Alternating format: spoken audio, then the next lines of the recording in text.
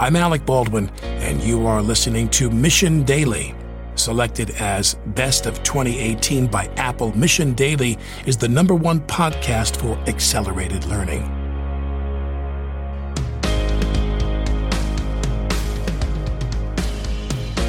Hi everyone, this is Rachel Kanya, and today we have Kyle Samani, co-founder and managing partner at Multicoin Capital, a thesis-driven crypto fund that invests in tokens and companies reshaping the economy. In this episode, Kyle and Chad sit down to talk about the future trends Kyle's noticing in crypto markets, why he chose to place roots in Austin instead of Silicon Valley, and Kyle's experience with crypto regulation at both a national and international level. Kyle's commentary is for informational purposes only and not investment advice. Stay tuned for more from Kyle Samani of Multicoin Capital.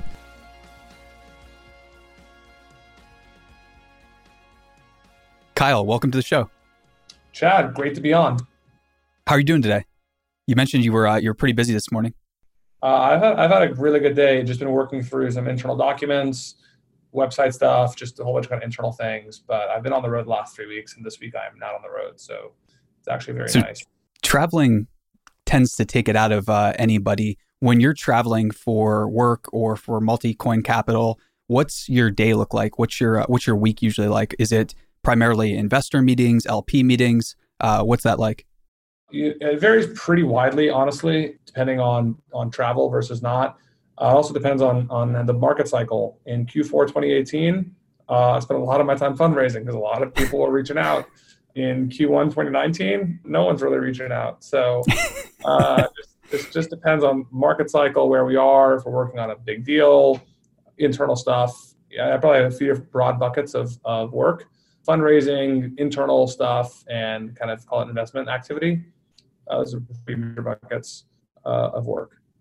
And when somebody asks you about your work at Multicoin Capital and co-founding the company, let's assume that they have maybe some basic background in cryptography or Bitcoin. How do you describe it to someone that has maybe like a starting knowledge, but maybe they think that the crypto community is still in the early days, or they think it's a nascent space? How do you describe what you do?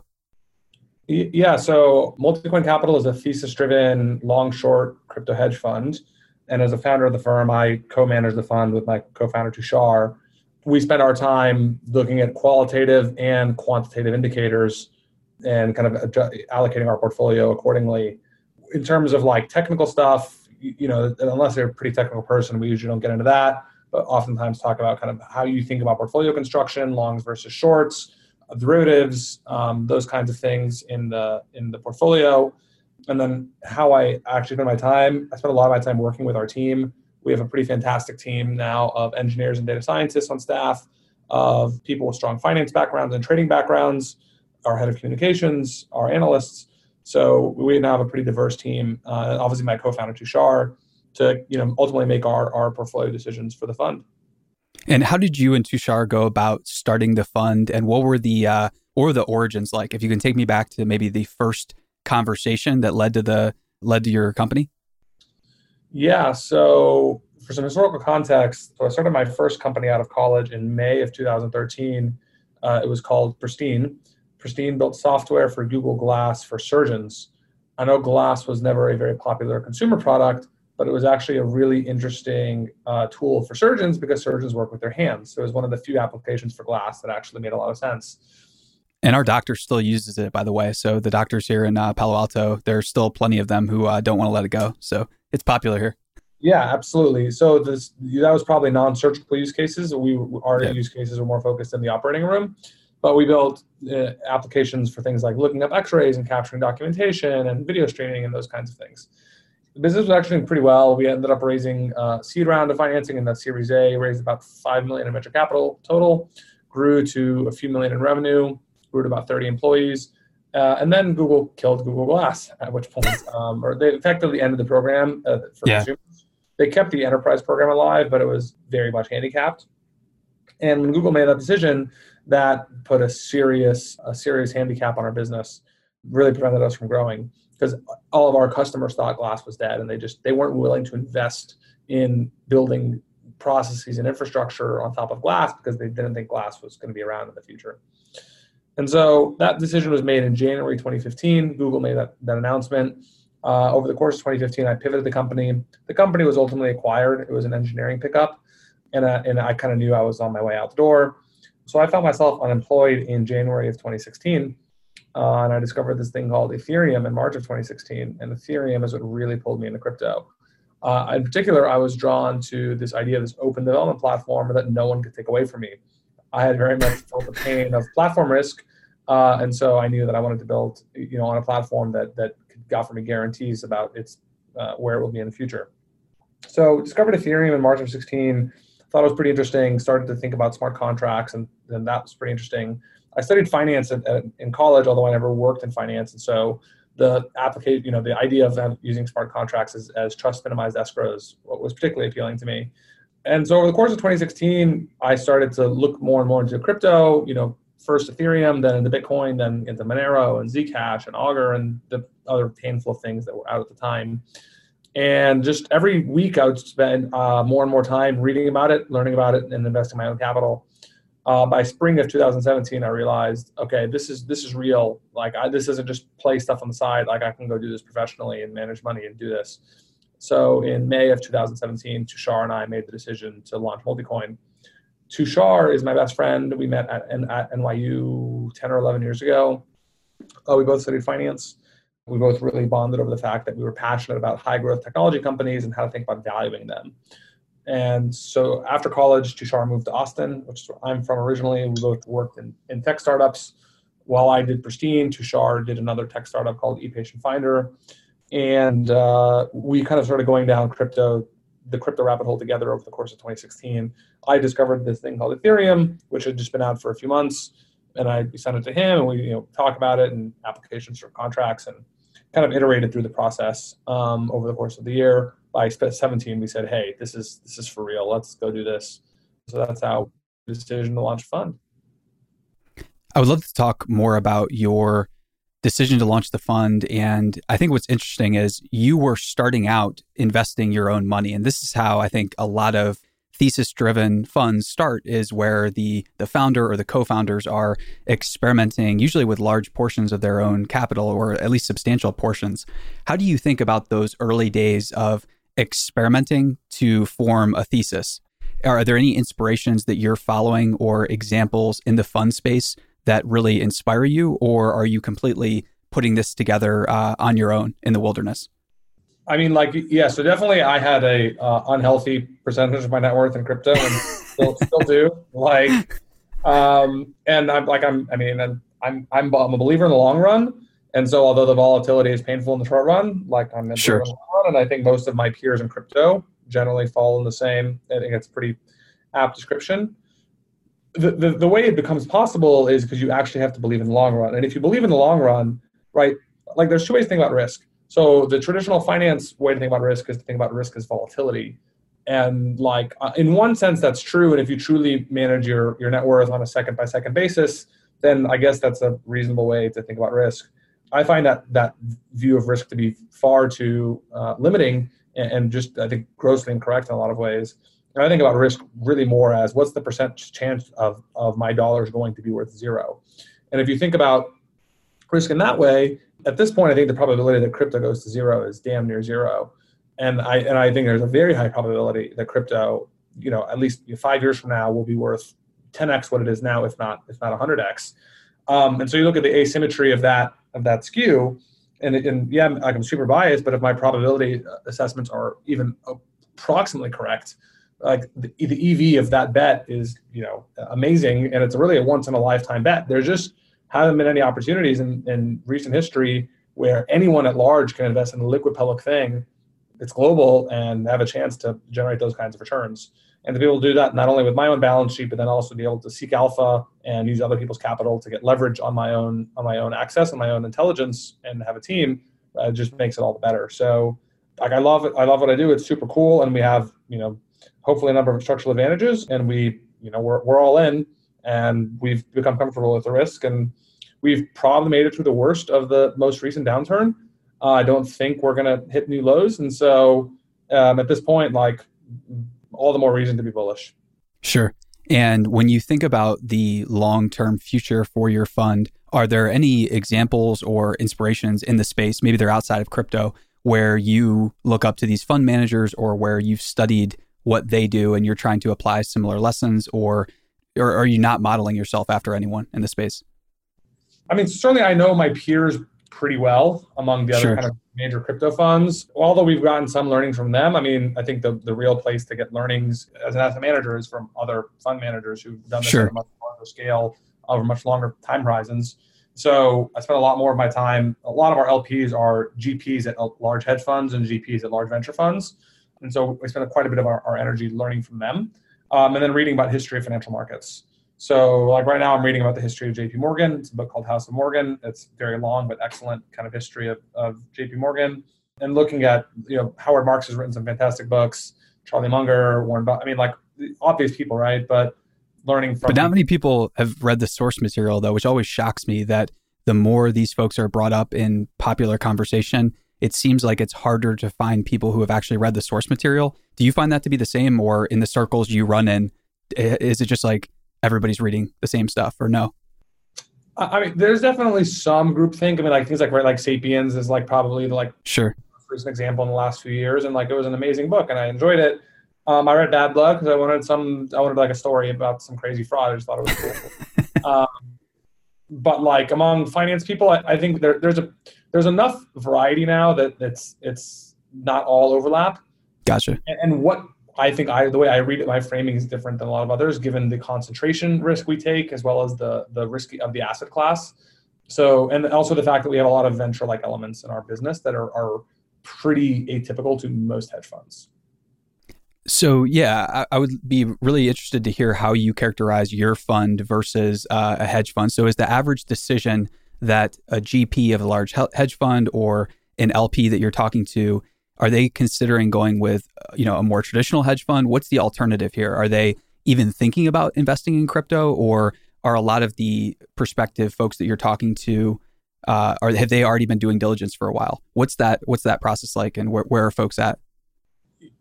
Yeah, I mean, there's folks at every layer of kind of all the way from crypto's a scam to, how do I put 100% of my net worth in crypto? So I generally don't talk to people until they're at the point where they have made the decision, I want to invest in crypto. I want to not invest passively. I want some sort of active strategy. And that's the point when I typically start talking to people. So they're already pretty bought in. And then they have real questions about different kinds of actively managed strategies. We are pretty unique in that we're both long, short, and that we have both public liquid investments and private liquid investments that look more like venture. And that's all in one bucket. Our reasoning, that is, I'd say on a traditional asset management basis, rather atypical.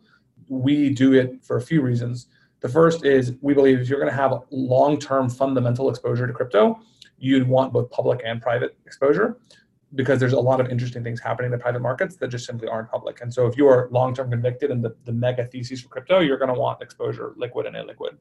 Is there any example that you can cite, like that's your favorite go-to example of private exposure, and basically like why you want that? Because I think a lot of investors are just they're coming to this with like a lot of fear. There are a lot of like incorrect stories that they've read in the press that are not exactly accurate. So how do you talk to them about that? Yeah, so like, I mean, a very simple example is any business that's kind of built around providing market infrastructure for crypto. So exchanges like Coinbase and Binance are very obvious examples. We just made a private investment in a company called Tagomi. Tagomi is building an institutional prime brokerage for crypto. Basically anything that's picks and shovels, kind of, right? That's like the general way to think about it. Any form of exchanges, derivatives, custodians, all of these kinds of things are very obvious pieces of market infrastructure that are necessary. And those are all, probably solid investments in businesses that will give you exposure to the crypto space without any of the idiosyncratic risk of any one currency. As an example, if you want to get more technical, we just invested in a company called Textile. Textile is building what is effectively Firebase, Google's Firebase-like SDK, but for Web3 and for IPFS, which is a kind of a next generation file system. So like that's a much more technical private company that's building in the space. So anyways, come back to the original question though, we have a fundamental long-term view of crypto. We think crypto is going to be worth a lot more money than it is now. I think on the order of 100 trillion or so once this all plays out over a few decades. And so we want exposure. That's why we do private and public. And then on the public side, a lot of times people say, well, why do you short at all if you have this long-term bullishness? And the reason is because these are inefficient markets, and we think we can generate better returns accordingly. These markets are structurally inefficient for a lot of reasons, both in terms of how capital flows into them, information asymmetries, understanding evaluation models, regulatory trade-offs and risks. Like, people structurally misvalue things in the space, and so we want to take advantage of that. Do you draw any inspiration from Nassim Taleb, or are there any other minds in the space of, some of the greatest shorts of all time that you look to for inspiration there? Are there any funds that have done really well shorting securities that you view as worthy of emulation maybe? Not as much. I mean, my favorite shorts are shorts where I have a fundamental long thesis, and then I know because if that plays out, then I know this other thing is just structurally not going to survive. Right? So things like Blockbuster and BlackBerry and Nokia are recent examples in kind of tech history. And we look at crypto in the same way. Western Union at some point will be worth very little. Timing the entry to that trade is very difficult. Multicoin wouldn't short Western Union. It's kind of out of scope for us. But in my personal account, for example, I'm not short Western Union because I don't think the timing is there yet. So timing that kind of a short is difficult. But there are even things in crypto that I think are very much shortable on a fundamental basis, and that in the long run will become worth zero, or some of them are very close to zero. And so is there anything that you're comfortable sharing that you feel is a very short-term phenomena in the crypto space that's not going to be around for long-term, but people, for whatever reason, they're kind of blind to this right now? Yeah, I'm happy to touch on some examples that we've written about publicly on our website. First one I'll highlight is XRP, or Ripple, commonly known. So Ripple, the company, had some interesting ideas around moving money between banks in 2012-ish or so when it was invented. They invented They invented a new ledger and a new cryptocurrency. The founders kept 20% of all the coins, and the company kept 80% of all the coins. So it wasn't mined like Bitcoin is. And they had some interesting ideas for interbank transfer. Those actually didn't play out as they originally anticipated. But XRP is a cryptocurrency founded by cryptography, and it was listed on CoinMarketCap and kind of other call it data websites for crypto as a quote unquote cryptocurrency. And so when the speculative mania of 2017 happened, people just started buying things up haphazardly, hoping they would pump. XRP happened to be on the list of things. And the company looks pretty legitimate. I mean, there's the CEO and legit investors, and Ripple's going to disrupt Swift is the kind of common thing you see, and it sounds really sexy. And it with a very simplistic understanding of banking and of cryptocurrencies, that actually makes a lot of sense. And so this thing just pumped like crazy. I mean, Ripple was up, I think 10,000x in 2017. It was by far the best performing asset in crypto. And the currency, fundamentally doesn't, in our view, make sense. As it's intended to be used, it should not capture value. And somehow this thing is trading at 33 cents or 36 cents today, and there's 100 billion of them. And so that implies a market value of $36 billion. And I can argue that's worth zero. So there's just these gross misvaluations of capital in the space that eventually, market can stay irrational longer than you can stay solvent, but eventually truth will win. And how do you think about timing? Because obviously it's something that plagues a lot of different funds. I know you have the crypto mega thesis. Does that thesis present any ideas about timing? And is there anything that you're doing right now to maybe get an informational advantage or time things better? Yeah. So, I mean, on a timing basis, that's very idiosyncratic to understanding, okay, where is the company at? What adoption can we see? Conveniently in blockchains, all the ledgers are public. And so you can literally see usage of this thing in real time. And so we can see the thesis playing out in real time or not playing out in real time.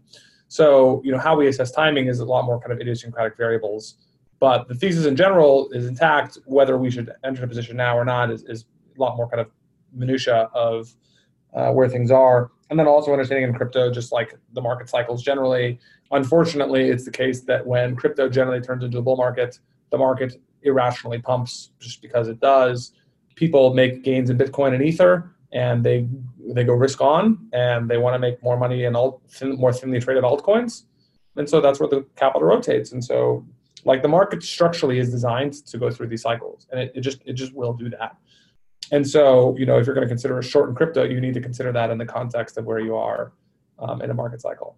Understood. And so you have a second op-ed that you recently wrote for Business Insider, basically about how the crypto market is much more mature than the average investor might think. Tell us a little bit about that op-ed and what are your thoughts there?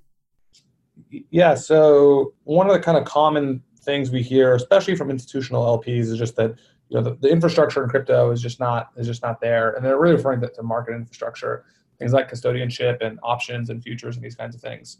We launched the fund in October 1st, 2017. The infrastructure was rather poor. We were at that time custodying all of our own assets, which is extremely atypical for most professional money managers. Today, we out-custody 100% of our assets with Coinbase. Coinbase has an institutional custodianship product. It's SEC regulated. We custody there. There are competitors now to Coinbase as well. Then it's a pretty competitive market. I think rates are 25 to 50 basis points per year. It's still much higher than traditional custody, but given the volatility of crypto, 50 basis points might be worth it. It doesn't matter.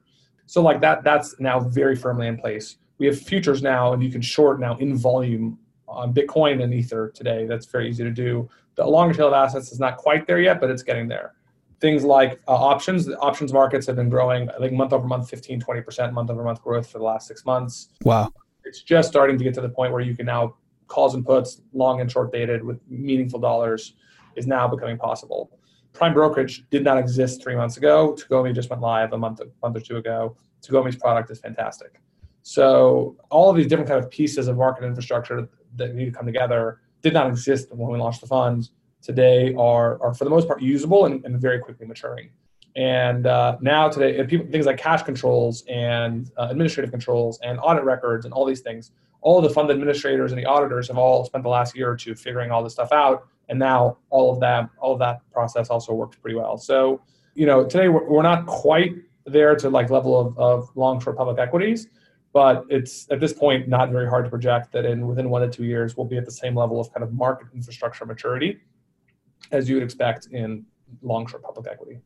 And I'd be really curious to know what's your experience been like so far with regulators when you talk to somebody at the SEC or maybe someone who's outside in the space and who's looking in on the inside. What are some common questions that you're hearing, and what's exciting about that for you, and what information do you wish regulators had that they don't seem to have right now?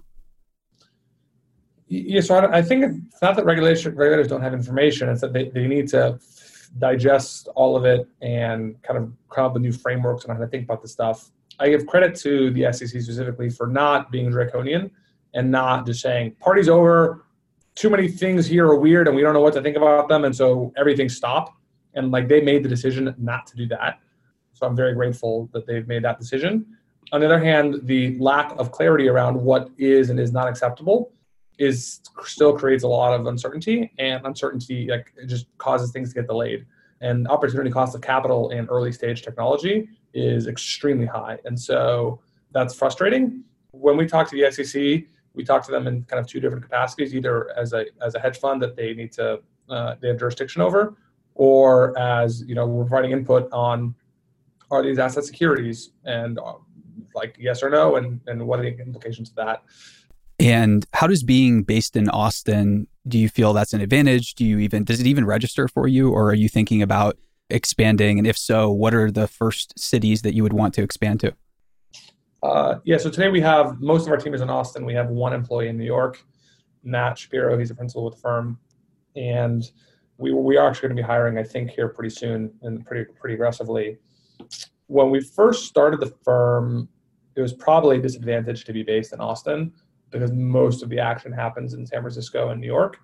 I think today it's actually a benefit to being in Austin because of the groupthink problem.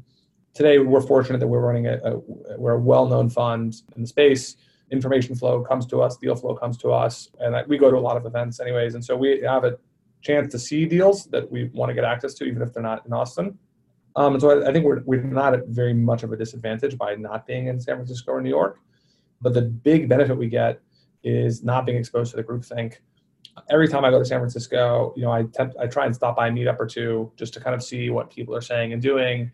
And I find the unwillingness to challenge common assertions to be very painful. And so I think being in Austin is actually a major, major benefit on that sense, because we don't get exposed to that every day. So I think that's very, very, very helpful. Beyond that, Austin is an awesome city. Like I live here because I think it's an amazing city to live in. And for talent that we need to attract, moving to Austin is often like they're excited for the chance to move to Austin. So I think at this point, it's a lot more positives than negatives. I love it. And when you work with or whenever you talk to traditional technology VCs, do you see a lot of interest from top tier VCs to start investing more in the crypto space? Or do you see a lot of traditional VCs and LPs being interested in investing in like a hedge fund like yours? Or do you think it's too early for most VCs to think about putting a portion of their fund to work in a crypto hedge fund? I think most VCs probably don't want to invest in another fund, but I think almost every VC out there has said, okay, what's crypto? How do we think about this? How do we make investments? Do we buy Bitcoin? Do we buy Ether? What do we do? And every firm has gone through this debate. They've called their LPs and asked their LPs about opinions on those questions. And they've all come, all the way from the spectrum of we'll invest in 5 crypto funds to we're not going to touch crypto. And not clear to me what causes them to go in one direction or another, other than probably general conviction in the space.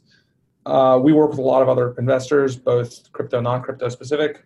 The non-crypto VCs at this point, it's pretty clear who is a non-crypto VC who will do a crypto deal and who will not. And I think most VCs probably won't do crypto deals today. That's probably a good thing. It'd be, probably a year ago, Q2 of 2018, private markets were so hot with non-traditional, non-crypto VCs doing crypto deals. Valuations got very out of control. That problem has gone away. And that's probably healthy for the market in the long run. At this point, I expect, a lot of people at those VC firms have left and started their own crypto funds. So Matt Wang, for example, left Sequoia and launched Paradigm. Chris Dixon didn't really leave Andreessen Horowitz, but they launched a crypto-specific vehicle. It was just leaked, I think, a week or two ago that Adam Goldberg left Lightspeed and is launching a new crypto venture fund. So, we've seen these kind of few select people, right, spinning out of their firms. And that probably will continue at a trickle pace.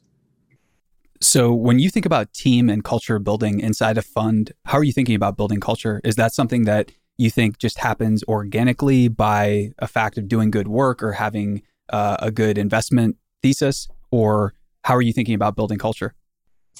So culture is not something that happens. We are very explicit about culture, and we have a lot of things we do both explicitly and implicitly to kind of reinforce those cultural values.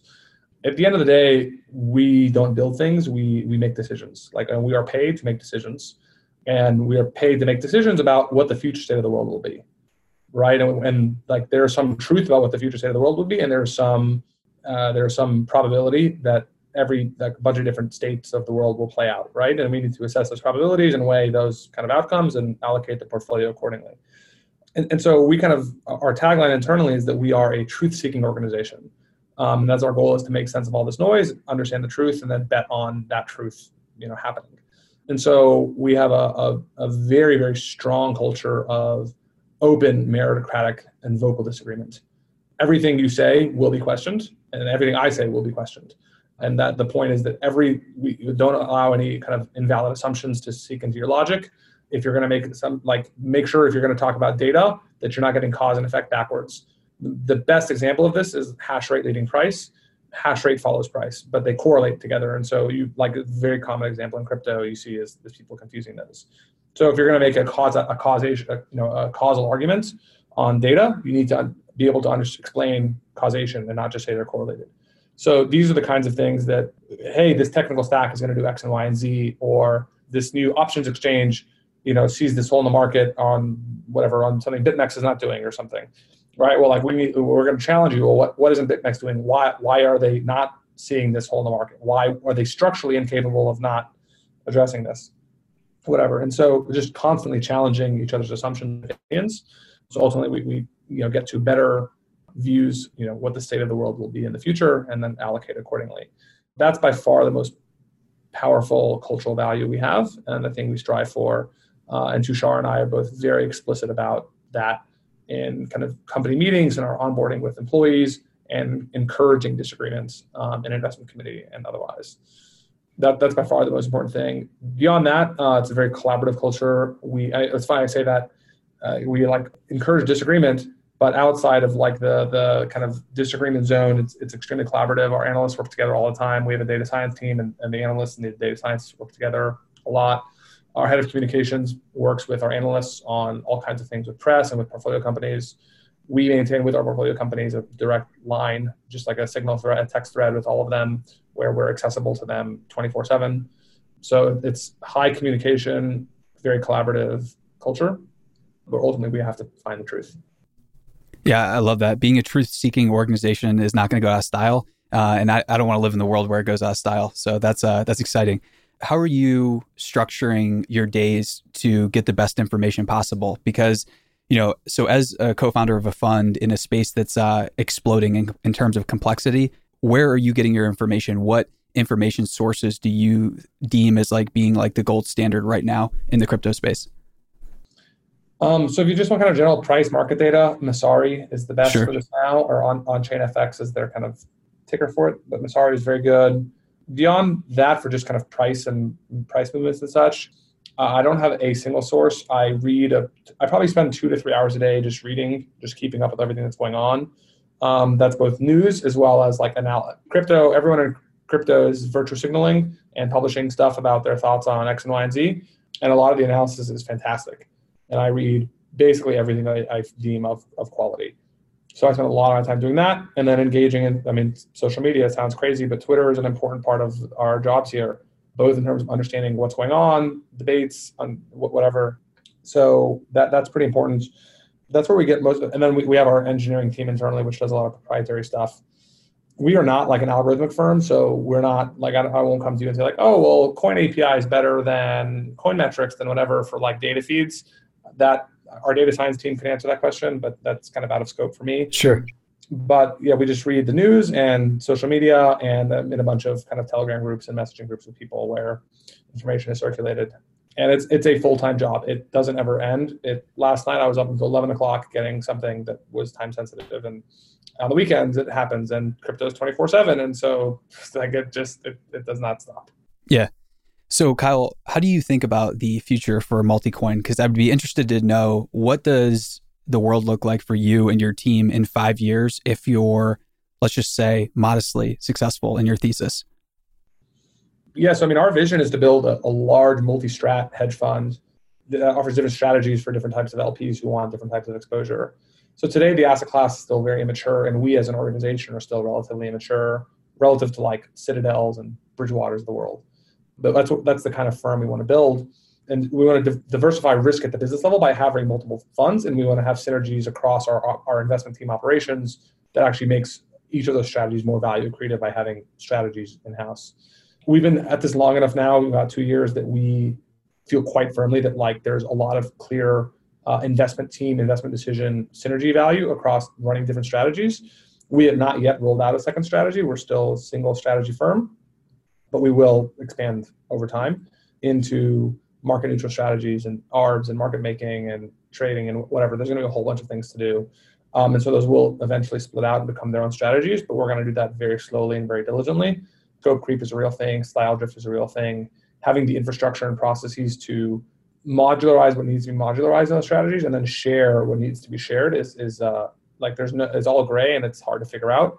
But we know that there's a lot of structural reasons why, if you can do it right, you can generate perpetual alpha, and so that's what we seek. That's what we seek to do, and build a large hedge fund with a super narrow focus, offering different strategies for LPs who want different kinds of exposure. Very cool. Kyle, thanks for being generous with your time, and to everyone listening, we'll see you next time. Mission Daily and all of our podcasts are created with love by our team at mission.org. We own and operate a network of podcasts and a brand and story studio designed to accelerate learning. Our clients include companies like Salesforce, they're a customer times 5, Twilio, and Katera, who work with us because we produce results. To learn more and get our case studies, check out mission.org/studios.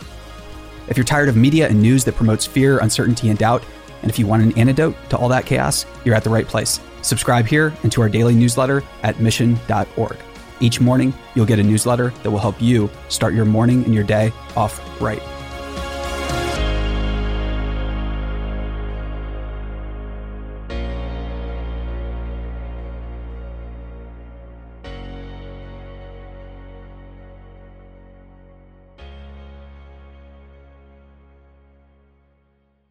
Hey, listeners, thanks for tuning into this episode. I hope you enjoyed it as much as I did. If you haven't already, please subscribe, rate, and review this podcast. It helps spread the word, and I would greatly appreciate it. See you next time.